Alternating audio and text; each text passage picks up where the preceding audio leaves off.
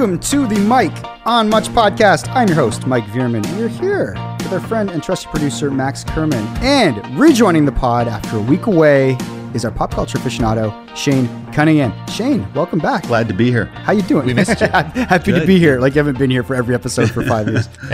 Yeah, how was the last episode? I heard you guys were stirring up controversy. Max is like borderline Trump supporter with his Joe Rogan support. I don't know. I didn't listen to the episode. What happened? But the DMs are pretty wild. Everyone's saying, never talk about this again. Like, what did you do? No. We were just talking about how the media world is so siloed, how everybody is in their own echo chamber. And I was thinking about, what are voices that speak to a lot of different people? I don't know. Well, Max, I hate to break it to you, but you've had this conversation before on a podcast where you were like, guys, I was thinking, who's the voice of this generation? And then we all chipped in, and then you decided it was Dave Chappelle. And I said Dave Chappelle last time? Yeah, we've had this conversation.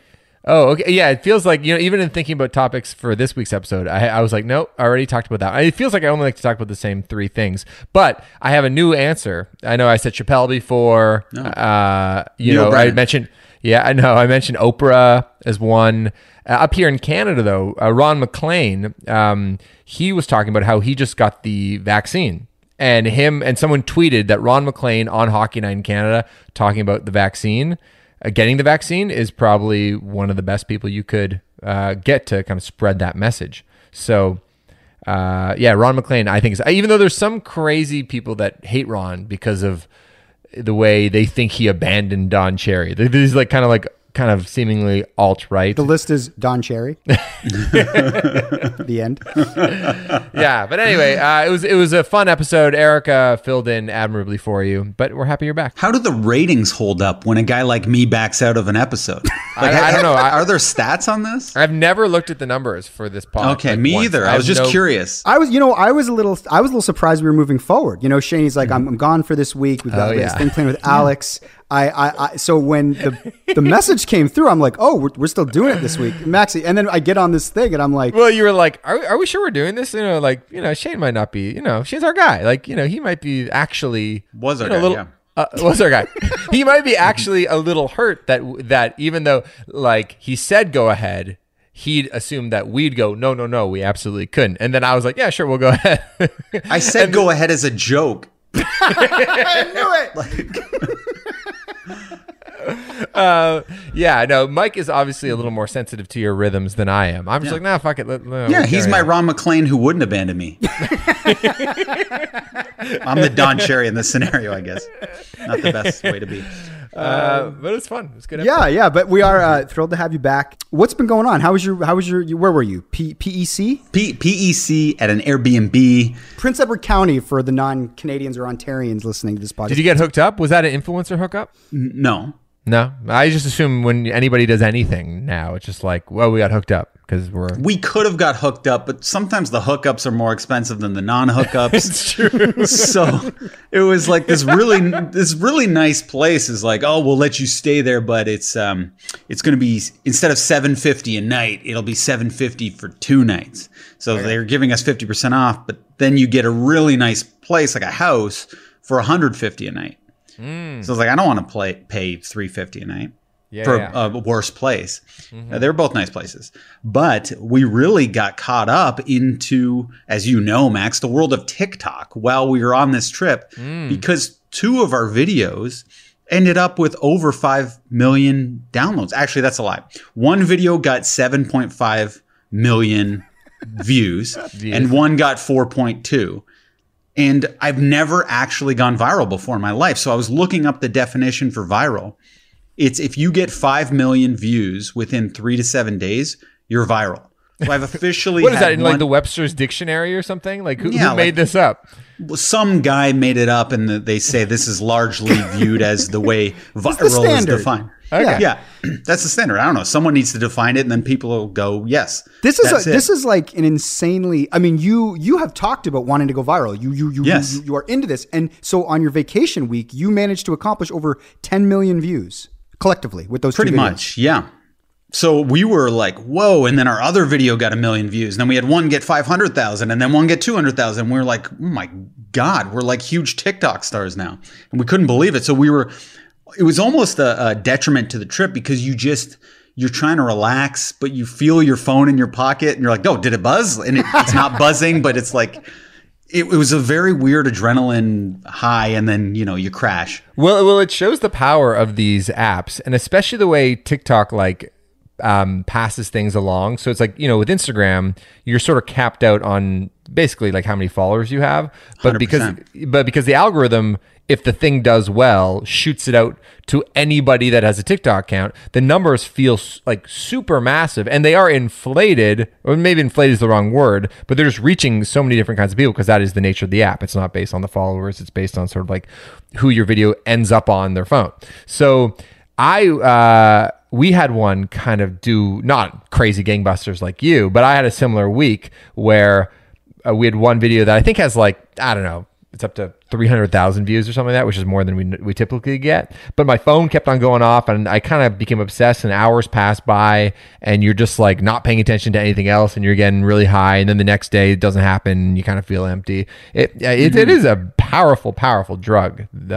This particular, I understand more and more what makes TikTok so addictive and powerful, and it is, I think, a lot to do with just the way people see those streaming numbers and just get high and feel so fucking good about themselves. But once you unlock the code, it really makes you understand TikTok. Like, no offense to you, Max, but I feel like you didn't understand it until the last week. And now I feel like you're getting the Rubik's Cube sorted. Actually, I think a pod listener, I posted a TikTok that I made last night. I posted it today. It's sort of like a One Direction joke. You helped me out on it, Shane. Yeah. And somebody just Instagram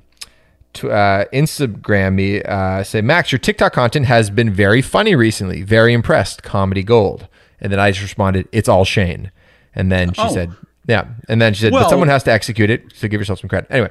Well, we also have to talk about Jillian Smart here because you're the person I'm using to help me. You're kind of getting advice from her, and she's helping you, and I'm helping you. So it's a really interesting, creative brainstorm.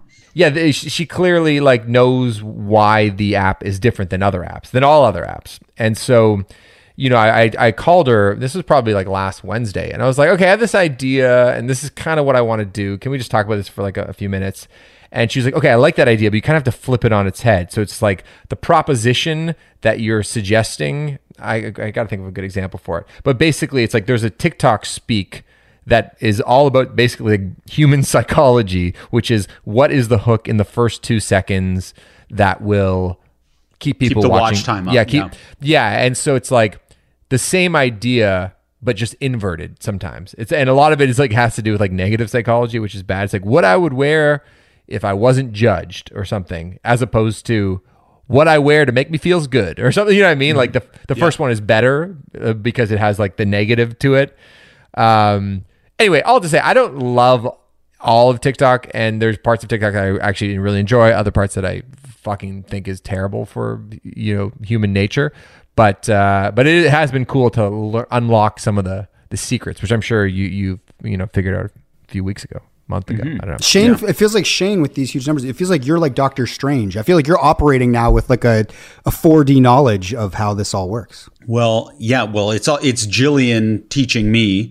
And then it's a lot like our brainstorms, honestly, Mike. Like when we all get together, we make each other better, and an idea that's kind of good, you can supercharge it with fresh ears and a fresh mind and an outlook. And then you put a little twist on it, and you combine that with someone who actually knows how to navigate the app, and it can really cut it through the algorithm. Yeah, let's give a shout to what's Jillian's. How can you, if anyone's interested Sunday in TikTok, Best. Sunday Best. So if you are out there and you want to learn how to get good at TikTok, she's open for business. So hit her up and hire her. When we started with her 30 days ago, roughly, we had 100 TikTok followers. Now we have almost 10,000 in 30 days. That's pretty good. Mm-hmm. It's incredible.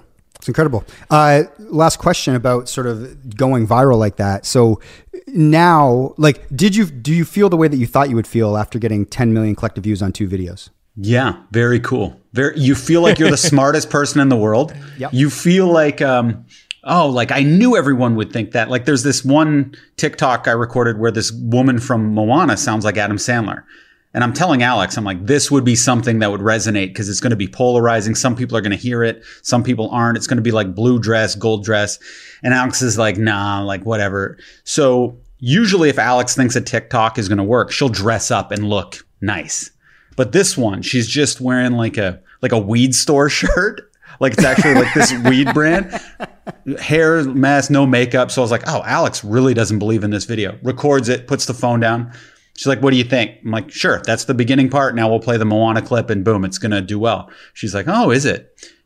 Gets like 100,000 views within 10 minutes. And she starts freaking out. Like, why didn't I get ready and look nice? So now she's very respectful of my ideas, which, you know, when something goes viral, you do get a little swag. It's like, oh, you know, I do this for a living. I'm creative. Well, you know what I was thinking about it. So you helped me out with this premise where basically I've been talking a lot about these like dad shoes, these New Balance shoes I've been wearing. Yeah. And basically the premise is like, I wasn't sure if I was going to keep wearing these New Balance shoes. People say I look lame in them.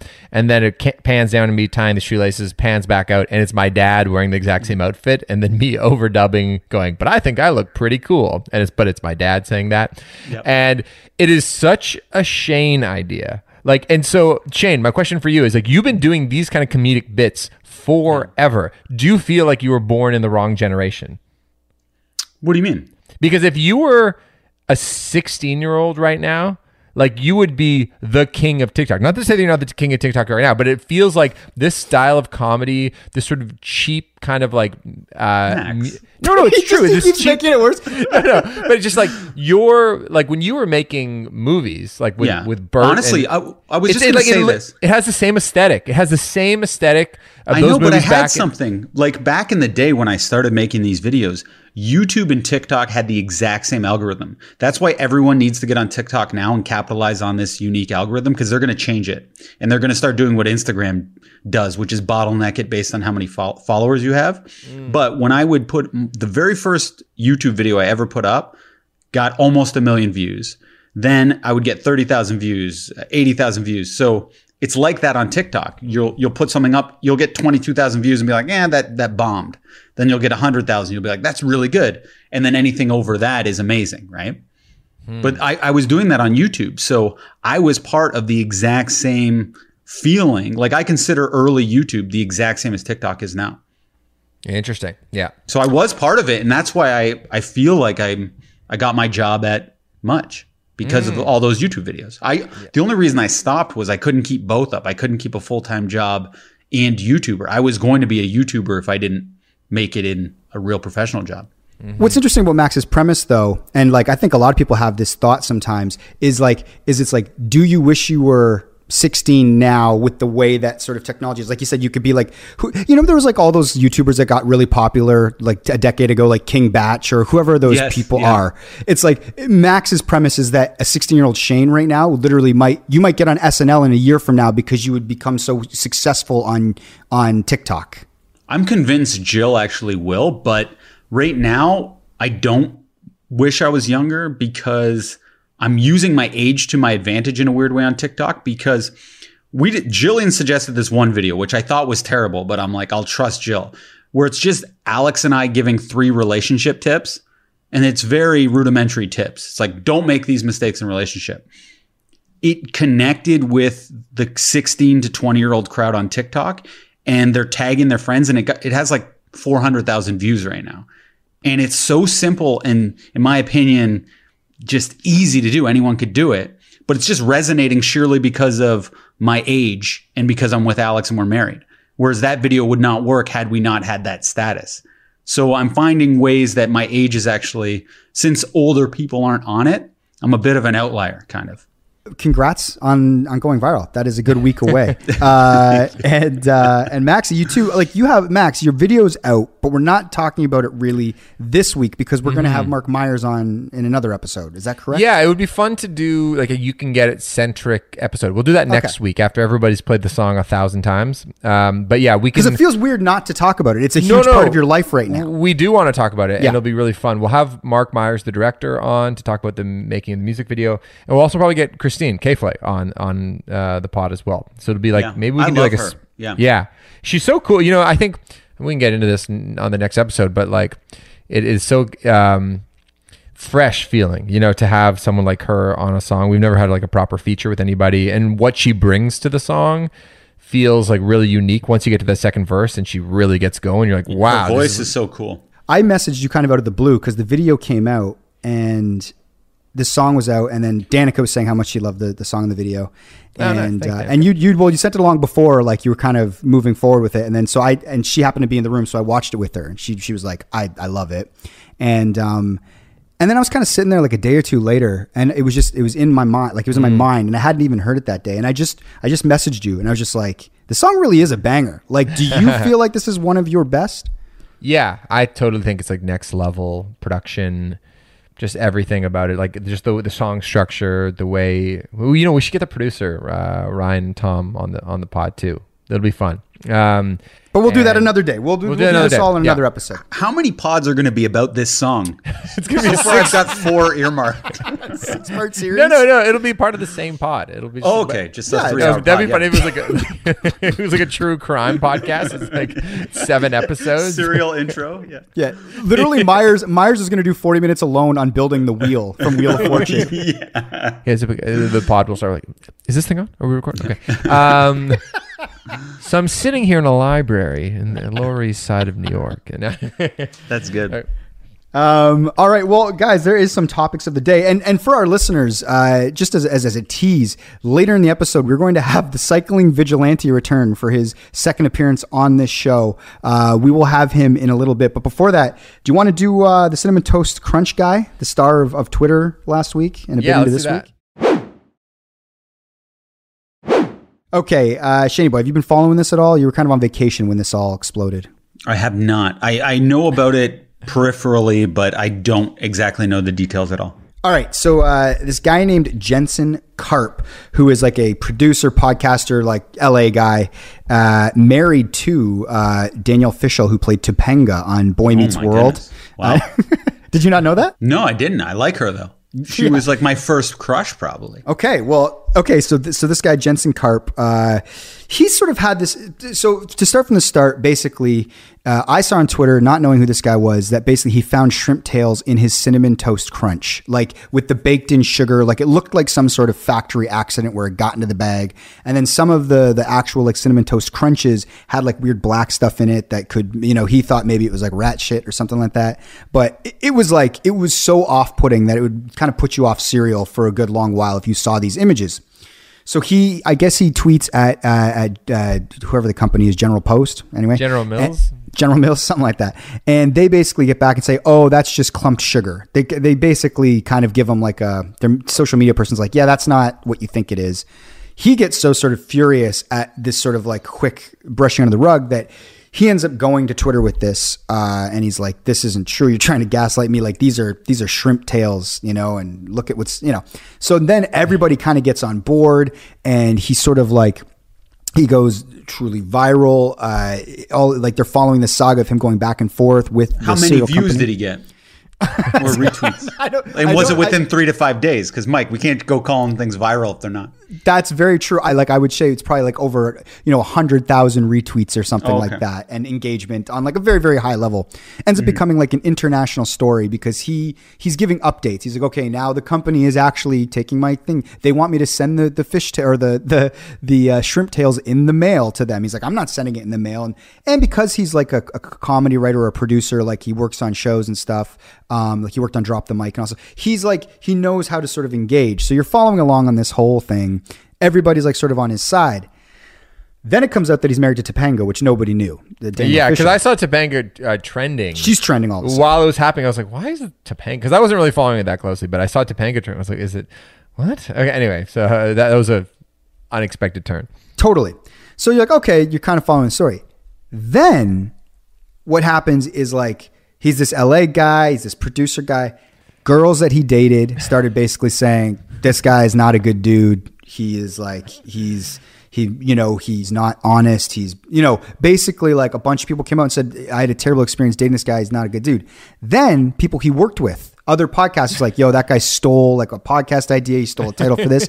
A woman that wrote like on Drop the Mic was like, listen, like he only hired me because they said he needed a person of color on the writing staff. And she sort of detailing some of the ways that as the showrunner, he was like, anyway, so it was kind of like the whole sort of cycle of like thing goes viral.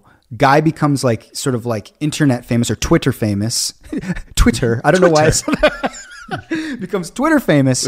And then we kind of learn his backstory, which is bizarre. And then like the turn comes and it's like, this is not a nice guy. And now it's kind of just in this weird dead zone where everybody hates this guy. Everybody's like, fuck him. The cereals, like Cinnamon Toast Crunch was kind of like, this is probably the best thing that could have happened to them because now no one's talking about the fucking cereal. You know what I mean? They just talked about sort of the cycle that he went through. But I just found it so like fascinating and bizarre. And I do wonder where he goes from here or what this, you know. Do you think it was a hoax? I think it was a hoax. This guy seems like I think this guy just like, this is a funny bit. I'm going to do it. And then it took off in a way that he couldn't have expected. But yeah, I mean, just obviously I don't know the guy at all, but it just feels like he's a comedian. You know, everyone's online. He took it to Twitter. He was very bombastic about it. I don't know. It's like, by the way, because the thing is, if it was actually true and he posted it and then they apologized or they said, oh, not really. He's like, okay, whatever. Like if you didn't actually give a shit about it, but to make it his like cause, feels very constructed to me. Well, something that's interesting was a lot of this sort of like online discourse with people that know him, like LA, different people tweeting and all that. I think their thing was like, this guy's loving this. Like this, he's lived his whole life for this moment, you know? And I started thinking about like personality type, like who this guy might be, the way that he's been described as by people who worked with him or dated him or whatever. The tweets about the ex-girlfriends are brutal too. Yeah. Like this guy is not, by all accounts, a good dude. And so like the turn actually feels weirdly satisfying where it's like 5 days ago, he thought like, this is it. This is my moment. You know what I mean? Like people know my name. Now it's like my wife's going viral because I'm married to sort of this former TV star.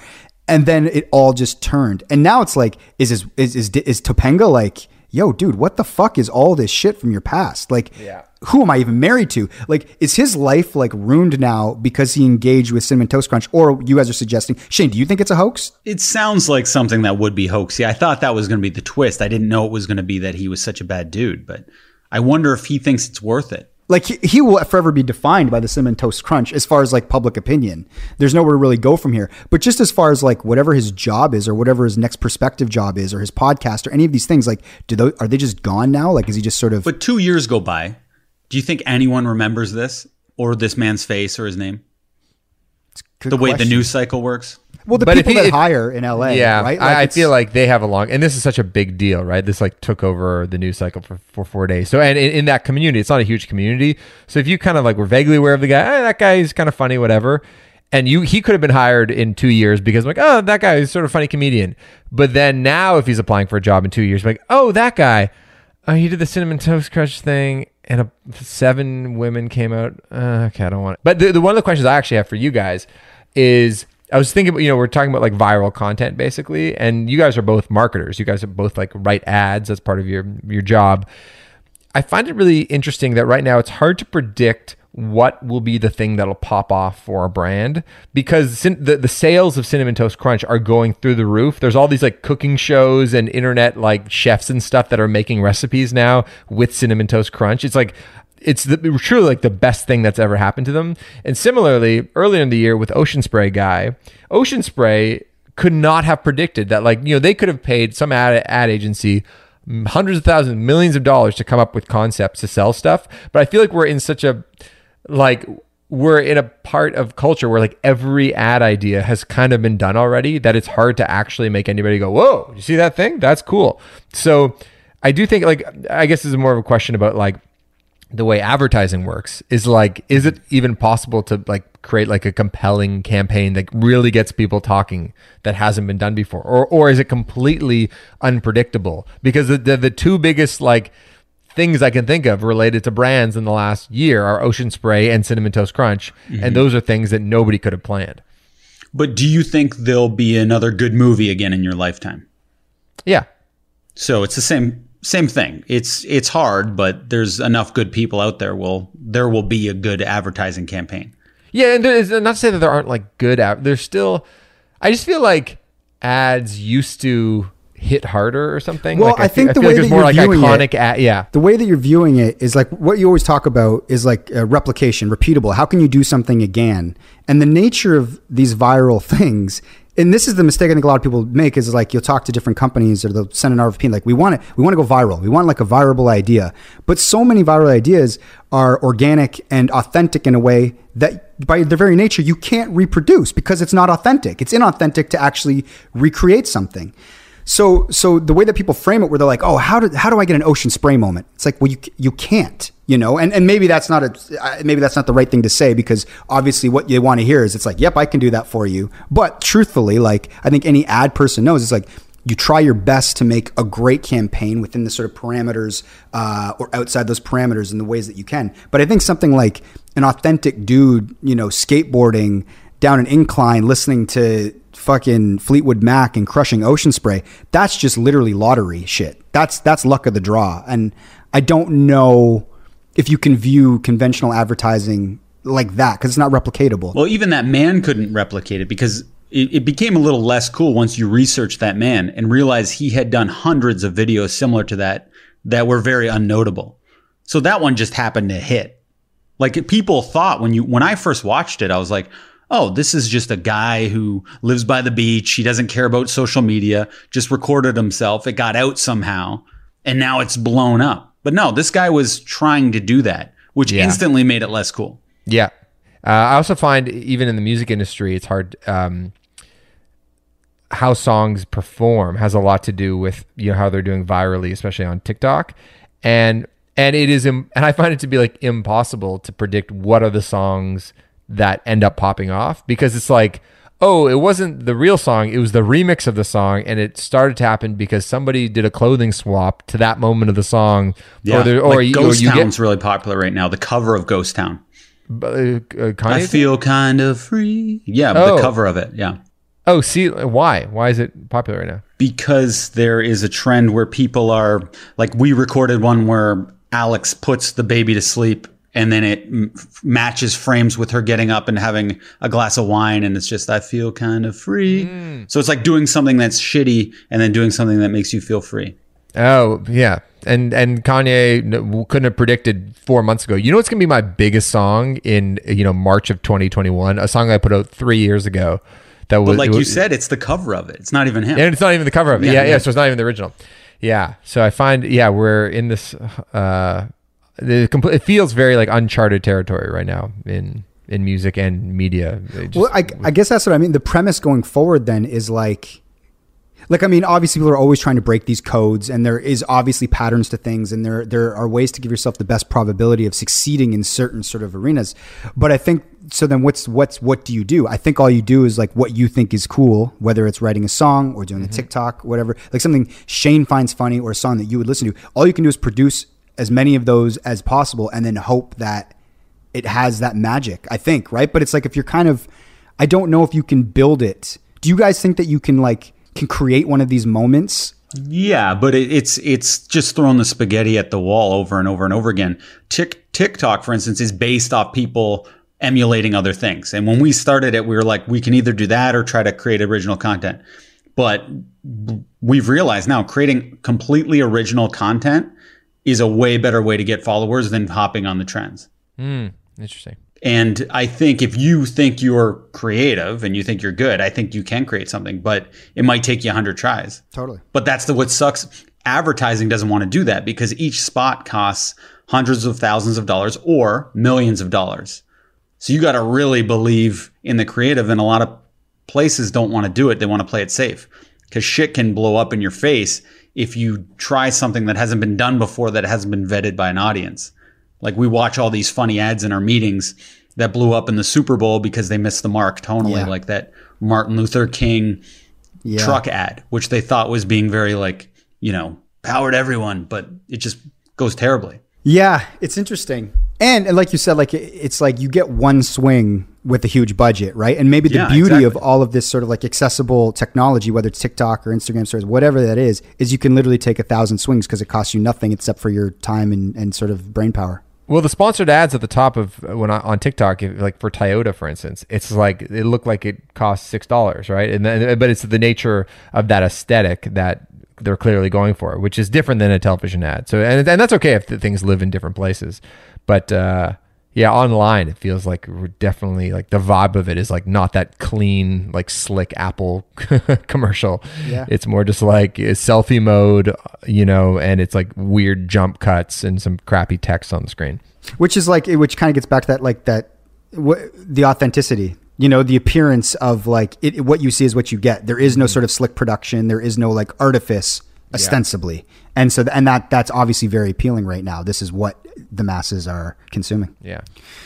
Okay. Let's move on to our next topic, the Suez Canal. There is a ship that I think got loose today, actually, but this has been an ongoing saga. Lots of jokes online. But in the Suez Canal, which is a major like shipping route, basically there's boats waiting. It's fucked up so many things. Did you know where it was when you first heard the news story, where the Suez Canal was? Like in Egypt? Yeah. Did you know that it was in Egypt when you heard it? I had a general idea, but I wouldn't have felt super confident answering on Jeopardy. I thought it was another name for the Panama Canal. I thought it was down there. I got it wrong. Shane, where did you think it was? Suez Canal. I don't know any canals. I don't know anything. I don't know how. If I walked 2 minutes away from my house, I would have trouble getting back. I need my iPhone with me at all times with the Maps app. I actually have a condition where I never know where I am. What's the condition called? It's very long and hard to say, but it exists, and I've realized I have it. That's cool. It's nice to have a name to something, So this boat got stuck. Everybody knows this news story. It's been everywhere. One of the things that's been delightful about it is because it's like obviously a lot of people's, businesses are, some of these goods need to get places. There are important things going on, but because it's not tragic on like a level that is perceptible, it's actually like comedic gold as far as social media goes. Like so many jokes have been flying about this boat getting stuck that have just really been funny. And it's something that it feels like everyone can kind of laugh about. And because this boat's been stuck for like a week, it's like every day you check in, this boat is still blocking this through route. Can I read you a couple tweets? Hit us. Rob Delaney, who's a great comedian. I don't even care that the ship is freed now. It's too late. My supply chain is fucked beyond repair. And then also, don't be sad, it's over, in quotes. The Suez Canal ship. Like, don't be sad, it's over. Like that line. Yeah. Anyway. Yeah. So this has just been a very sort of like funny thing, but obviously a major fuck up international story and just such a blunder of epic proportions that this boat sort of spun out of control and got jammed blocking the route. Max, what you found interesting about this, why you want to talk about this, is because you wanted to know, have we personally ever fucked up something so big? Yeah. Well, on the level of the Suez Canal. The reason why I like these real world fuck ups is that unlike the virtual reality that we're living in, something goes wrong. You can like undelete something. You recover the email that you deleted. Your computer's fucked. You just like bring it to the Apple shop. They fix it. Like everything feels kind of fixable. Obviously, there can be like tweets or videos that you put out that you'd regret, and it lives on in infamy forever. But what I like about this story is that there's like a real world fuck up where you're like, oh my God, like this is not just something that you can send an email to apologize about. Do you know what I mean? Yeah. So Shane, does anything come to mind in your life that you're like, oh God, this is a fuck up of colossal proportion? Well, yeah, I'm always fucking up every week, but I think a big one would be where I was at my boss's cottage and he had just sold that cottage. This is Randall, our boss now. And he was all excited about his new cottage. He bought this new baller cottage. So we had one final night in the cottage. And Alex does all my car driving. I'm not good behind the wheel of a car, so I prefer to be chauffeured around by Alex just for everyone's safety, But at the cottage, I felt like I was giving into the perception that men are supposed to drive, the largely sexist view. So I wanted to seem like, hey, I'm the man in the relationship, so I drive the car. So when we left, I was like, Alex, listen, I know you normally drive us home from the cottage. but let me drive because I want to show the boss who's boss when it comes to driving our car. She's like a little scared, but she's like, okay, maybe we can pull off at the first rest stop and switch seats. So I start driving away and everyone waves goodbye. Everyone's like seeing us out and like, oh, bye, Shane. But I have it in the wrong gear and the it's on a hill. So I start driving up and it's like, and the car starts going backwards halfway up the hill.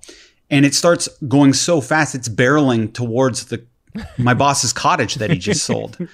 And then it's inches away from destroying this cottage that he just sold. Were you hitting the brake though? I was trying to hit the brake, but it was on like mud and it was just the momentum of it. So everyone had to hold the car and it was like teetering over a cliff. And everyone had, were you there, Mike? No, but I heard about this thing, man. Yeah. Yeah. And I think every single person at that cottage lost respect for me, thought I was an idiot.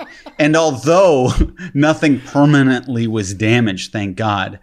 But I could have, like, we were dead. If we actually hit it, Alex and I were both dead. There was a certainty because the cliff we would have fallen off to hit the cottage, like there was a little bit of a bump, would have rolled the car into the cottage and it was teetering like a movie. God. So, but although that didn't happen and the cottage wasn't ruined, everyone will never forget that who was there that day. Wow. And I think it'll be talked about forever just how Shane is just this incompetent idiot.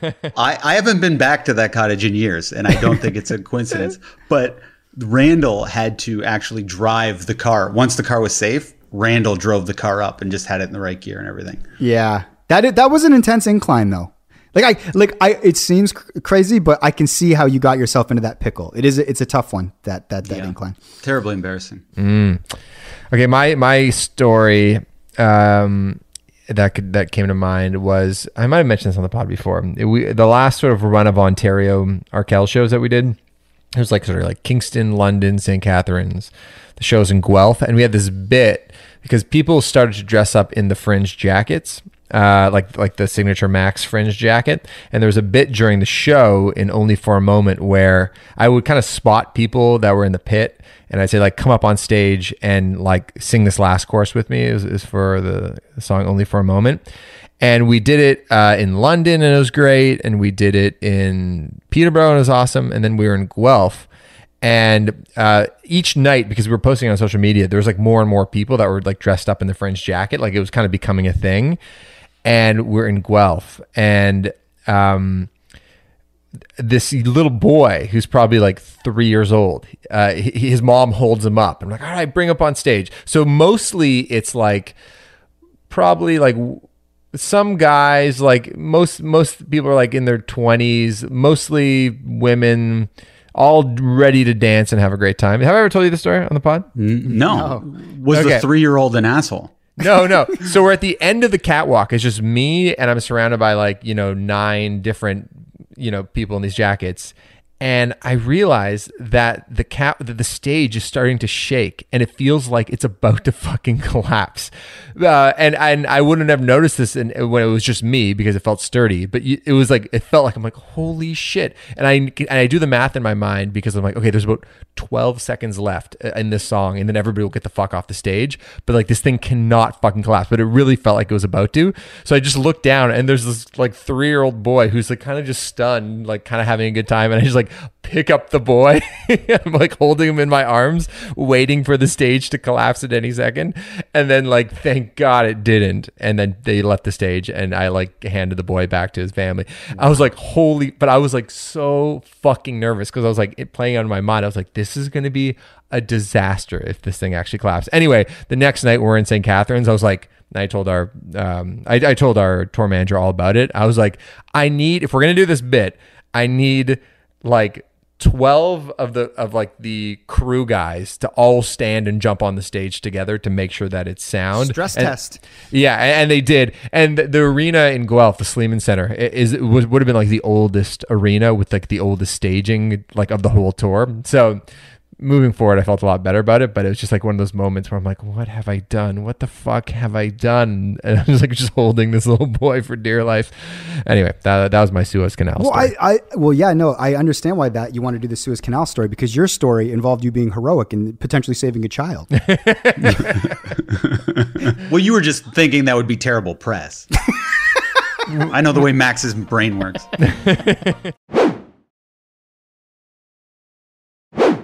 Okay, guys, it is the time in the show where returning for the second time is the cycling vigilante. You guys want to get to him?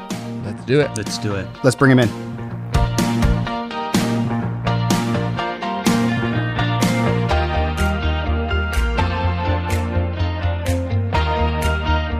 All right, like we said off the top, we are joined once again by the cycling vigilante. We had lots of notes the first time you were on. I'm sure this is going to be a very exciting segment for everyone, and exciting for us. Shane and I don't know what you're here to talk about necessarily, cycling vigilante. Max just said he's coming back on. So welcome back to the show.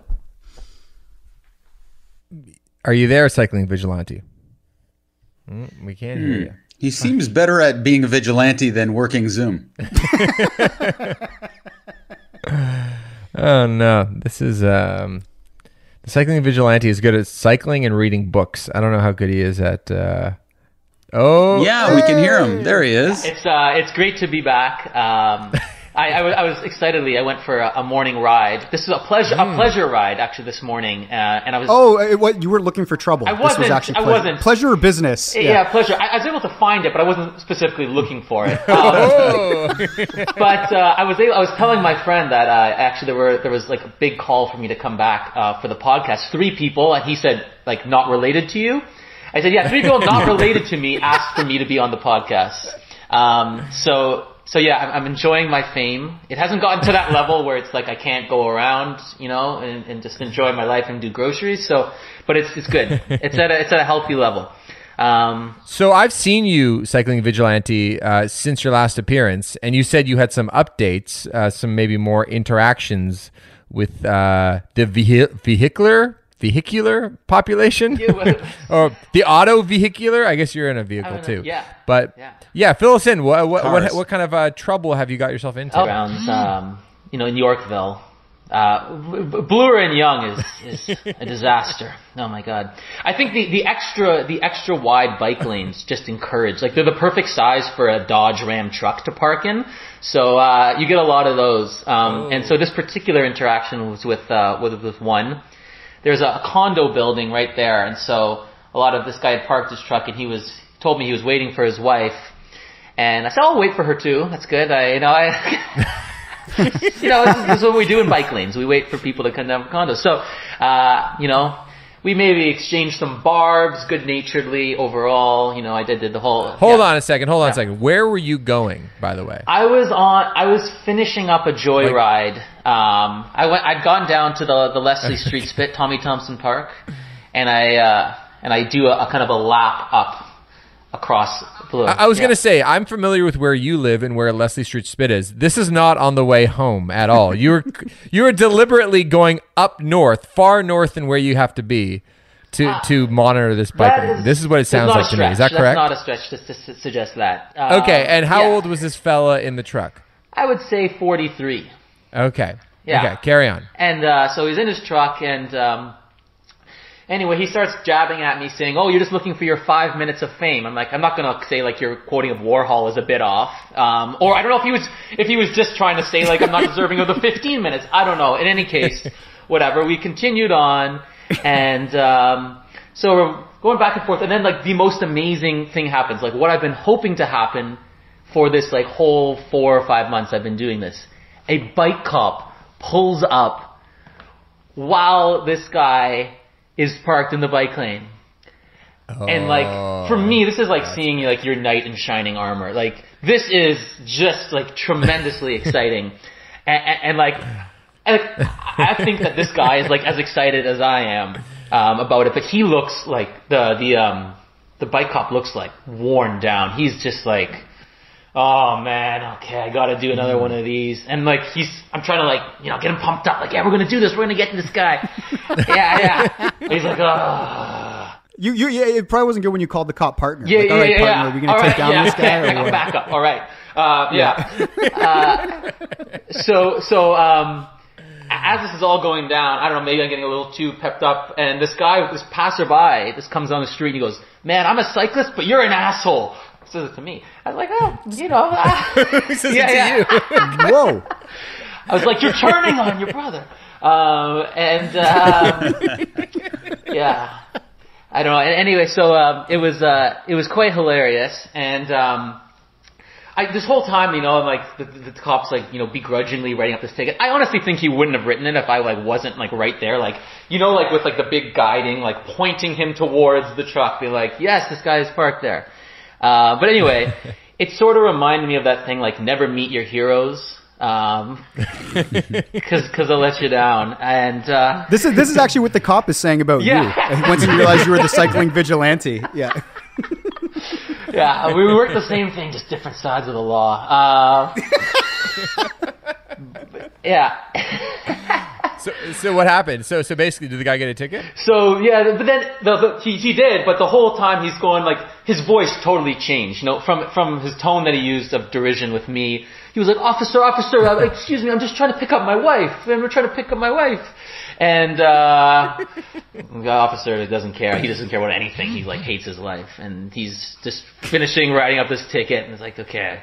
And then so he writes the ticket. The guy's like, oh, okay, whatever. As he's writing the ticket, his wife actually comes down finally. And I have like a massive grin, like probably second only in my life to the Louis Vuitton grin, like. Yeah. It was up there. It was huge. Like, caught in the act. It was great.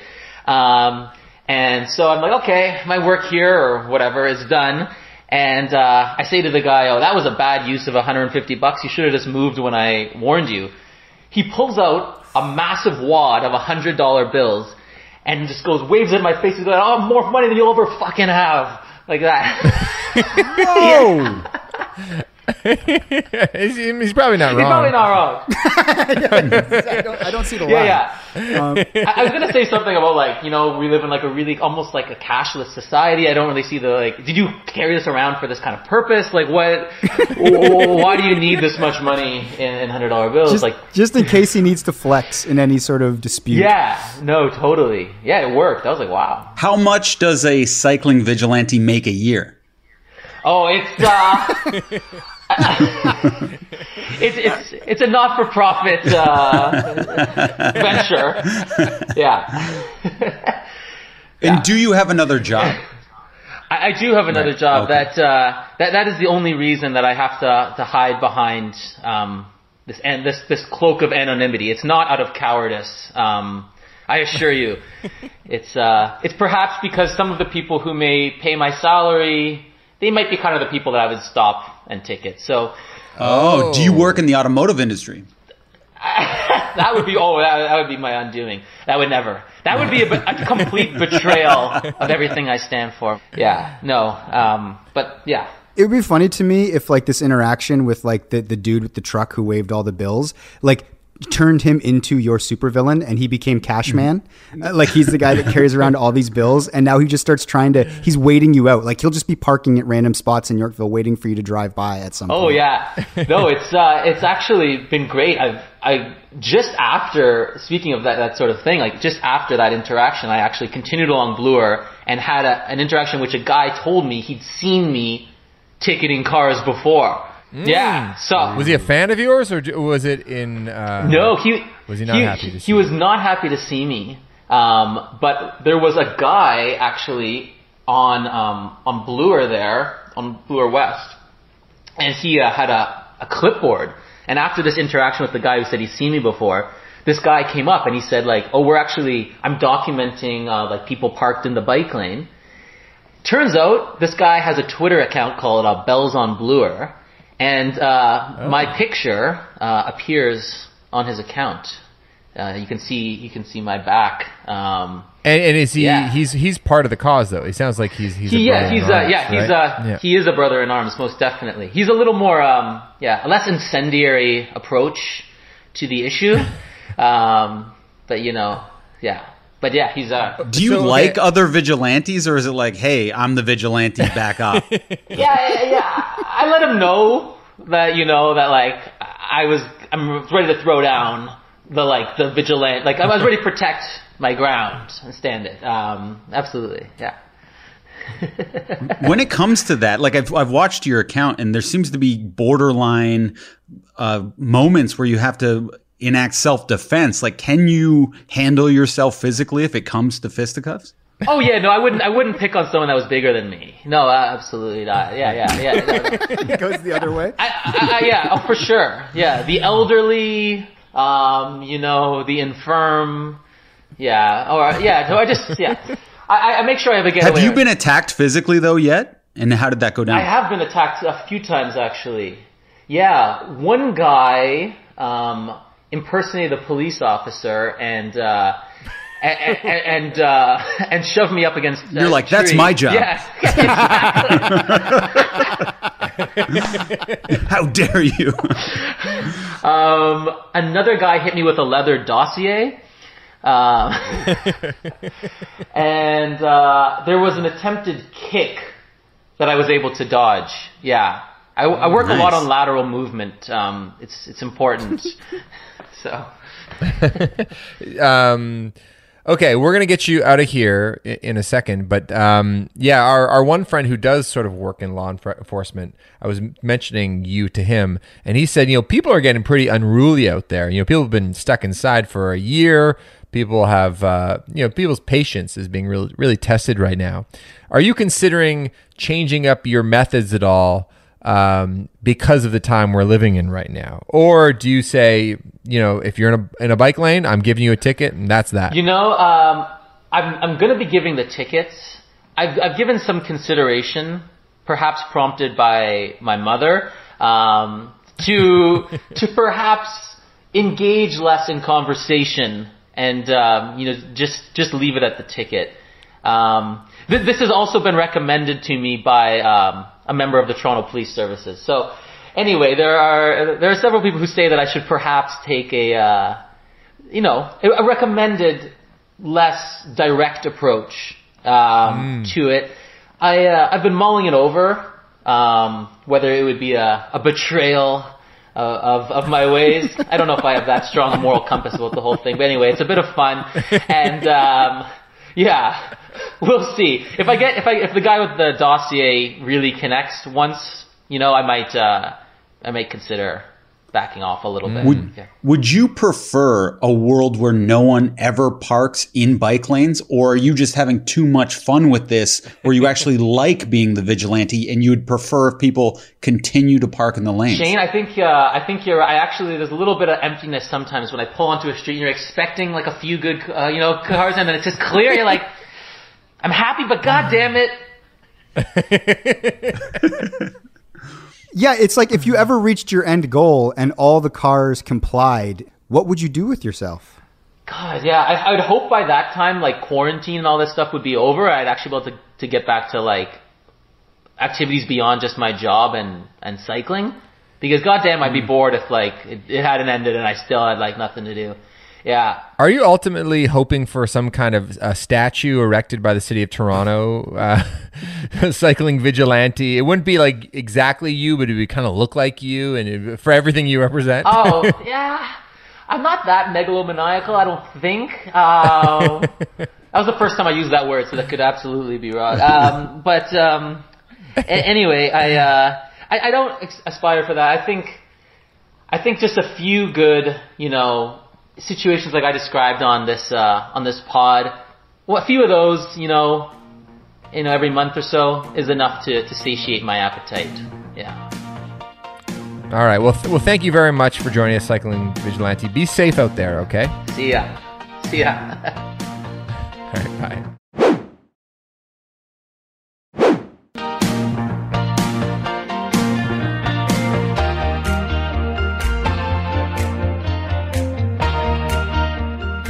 Okay, thank you to the Cycling Vigilante. Guys, it's time for Shane's surprise. Shaney, what do you got? Well, first off, I just wanted to ask, is Cycling Vigilante a guy who would be really good at handball at the Y? I know it's a weird question. It is a weird question. I might be okay at it. Yeah. Okay, I just picture a certain type of guy, and for some reason, he was mentioning lateral movement and everything, and I just feel like, oh, I think I know exactly what this guy looks like because I've never seen him before. You've never even texted us what he looks like in the group, which I would like to see, but I was just wondering if I had him pegged, and sometimes I'm good at that. But anyway, Shane's surprise. All right, guys, I think Instagram is like, the way we look at Facebook. Like, oh, that's for our parents. Unfortunately, I feel like that's what's happened to Instagram for us. Like, and we have this Mike on Much Instagram account. Great. We get some DMs. We put up some photos. It gets that limited engagement that Instagram tends to, funnel you to, which is just what your follower count is. Do we get a Mike on Much TikTok account? Is it time? I think we absolutely do get a Mike on Much TikTok account, and I think we could produce some wicked content for TikTok. I would like to say though, I get where you're going with this. Instagram is a past thing. I'd say that Instagram's best function is photographs. That is truly where that app thrives, and nobody is traveling anywhere right now. I think the second that people can go places and see people, Instagram will have a comeback. That'd be my guess. I disagree. It's already the number, TikTok's already the number one downloaded app. It's beaten. No, I'm not saying. Instagram. No, I'm saying that right now Instagram use in general is lower, and the reason is that nobody is taking photos of literally anything because nobody has gone anywhere. But when people can begin to because Instagram is a great app to look at photos, and when people can travel and go to events and stuff, people will want to snap and take those photos. But think about how they changed the algorithm. And like a lot of people I follow, I never see them. They never come up. Even if it's only like the 2 people I actually look at all their stories. If I don't click on someone's stories for a week, I never see them again. So many times I'll have to go to a friend. I'll just think of it and I'll be like, holy shit, they put up 8 photos that I've never seen because it doesn't go chronological anymore. So I was just thinking, I'm not saying let's get rid of our Instagram. I'm just saying, should we get a TikTok and should we assign somebody to it? Like have like a TikTok, I don't know, division. Are we talking about like hiring somebody to produce content? Because the thing is, it's like, I don't know. Yeah, I'm into it. I'm definitely into it because I think it'll attract people to the podcast. That people, and I think there is. We started to do these just little 30-second recaps of the episode to promote the new episode. Like, hey, it's here. I'm talking about this, and this, and a 20-second version of that has a good hook in the first 3 seconds that might drive people to our podcast because we're 3 hunky dudes that are smart and interesting. 2.5 tops. Hey, wait a second. So yeah, I'm into that. Let's do it. Because Jill, with this pay per shoot camera operation she had, it started with 0 followers and she got them to like 30,000 within 8 days. Wow. What is that again? It's just this little paper. It's this camera made out of paper. It's like a digital camera, and she got it really popular. And she was like the face of it. All right, I dig this. I dig this. So how do we see this? Do we bring in Jill and Sunday Best? I was thinking about it. I wanted to run it by you. I wasn't sure how we would do it, but to me, like I was like, oh, like seeing what she did with pay per shoot camera was amazing. And I was like, if we made her like the voice of it and she edits clips that we give her and ideas, and then you're starring in one, or you know what I mean? It's like this weird collaboration where she's the person. I don't know. I'm down. I'm down. 100p. Done. And then my second thing was, what is your favorite viral video? And I'll go first with mine, what you think. Wow. So to me, the funniest viral video is, and this can't be duplicated, but it's the woman who's testing grapes. Grape stomping. And then she falls over and hurts herself. And I know it sounds terrible because somebody hurts herself, but she was totally okay. And that's what makes it still funny to this day, knowing that she ended up being fine. But just her reaction falling over, like, and seeing her freak out and going, ow, ow, ow, ow, ow, ow, ow, ooh, ooh. Like, it's just the funniest thing. And second place, I have I Like Turtles, the zombie boy. And that kid, again, was totally normal. It seemed like he's a bit of a strange kid, but that kid grew up to just be a normal kid and was just having a weird, like he was just freezing on camera. So what are your favorite videos? I just watched, again, because it was like the 4-year anniversary or something like that. and it legit held up and still like made me laugh, is the guy who's doing like a BBC, some like hit where he's talking about world affairs, and his daughter comes into his home office and she comes stomping in like all like bravado. So relatable, yeah. Oh, and then the mom, like, and then the baby comes in, like in like, you couldn't, like the fact that it's real and organic, but it looks like it's out of a Mel Brooks film or something like that just makes, and the guy just dying of embarrassment and trying to like grin his way through it. And then the mom exploding into the room to try and, you know what I mean? And it was just, that to me is my favorite viral clip. And to this day, it makes me laugh so damn hard. Okay. So my favorite viral video would be from This Family Tree when you sent Lucy packing. This was good. Hey, there we go. 7.8 million views as of this recording. It doesn't lie. It does not lie. Oh, wait, no, that one's only 500,000.